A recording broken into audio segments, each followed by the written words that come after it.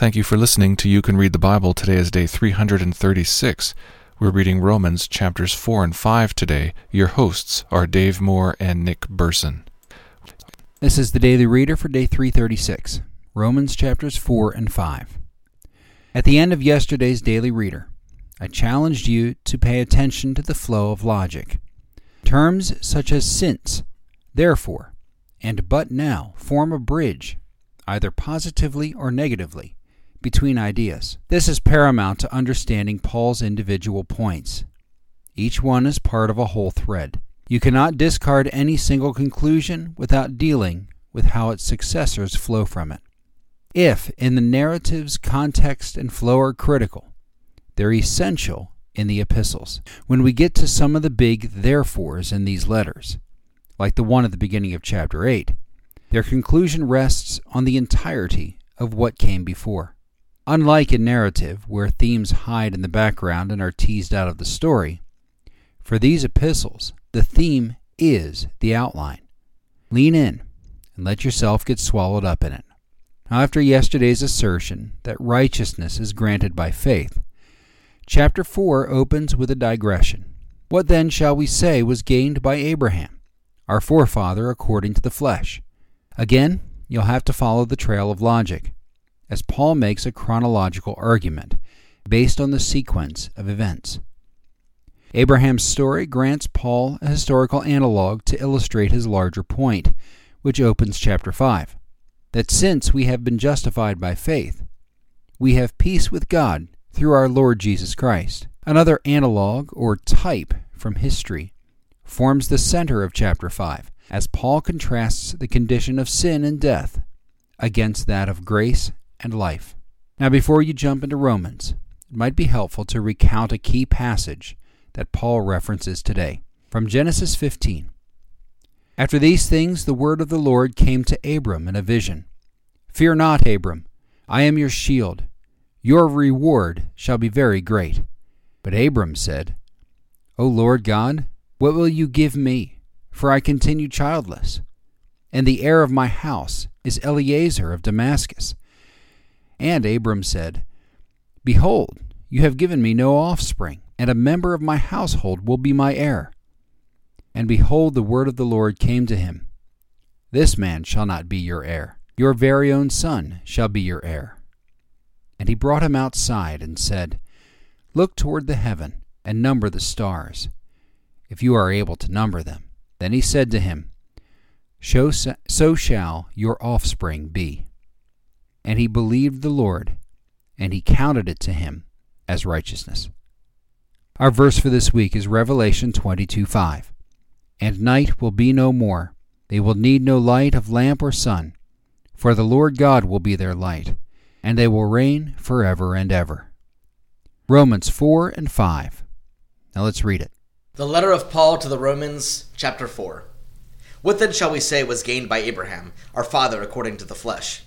For if Abraham was justified by works, he has something to boast about, but not before God. For what does the Scripture say? Abraham believed God, and it was counted to him as righteousness. Now to the one who works, his wages are not counted as a gift, but as his due.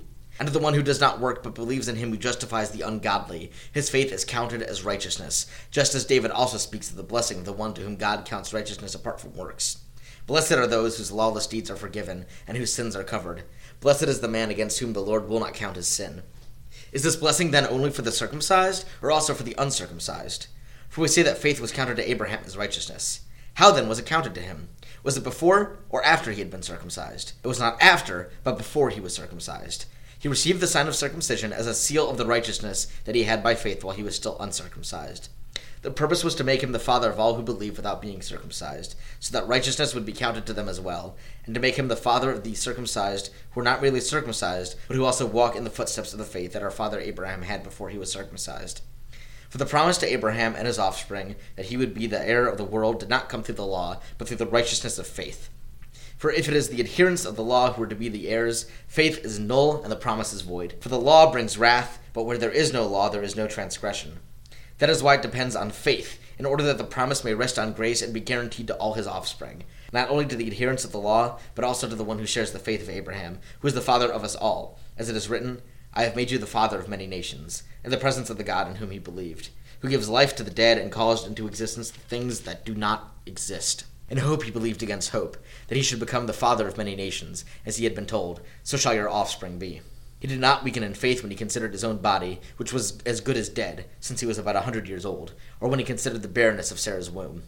No unbelief made him waver concerning the promise of God, but he grew strong in his faith as he gave glory to God, fully convinced that God was able to do what he had promised. That is why his faith was counted to him as righteousness. But the words, "it was counted to him," were not written for his sake alone, but for ours also. It will be counted to us who believe in him who raised from the dead Jesus our Lord, who was delivered up for our trespasses and raised for our justification. The letter of Paul to the Romans, chapter 5. Therefore, since we have been justified by faith, we have peace with God through our Lord Jesus Christ. Through him we have also obtained access by faith into this grace in which we stand, and we rejoice in hope of the glory of God.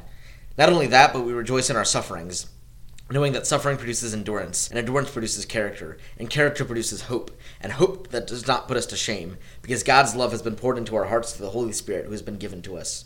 For while we were still weak, at the right time Christ died for the ungodly. For one will scarcely die for a righteous person, though perhaps for a good person one would dare even to die. But God shows his love for us in that while we were still sinners, Christ died for us.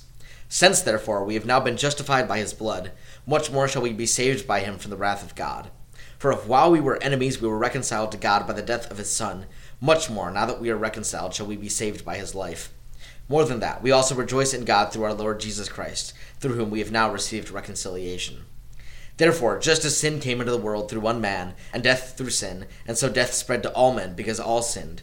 For sin indeed was in the world before the law was given, but sin is not counted where there is no law.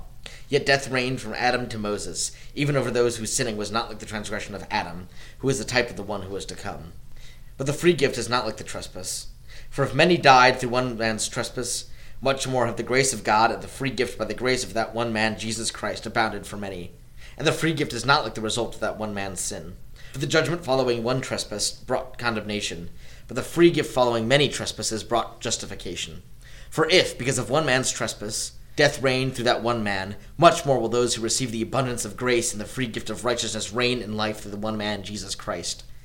Therefore, as one trespass led to condemnation for all men, so one act of righteousness leads to justification and life for all men. For as by the one man's obedience the many were made sinners, so by the one man's obedience the many will be made righteous.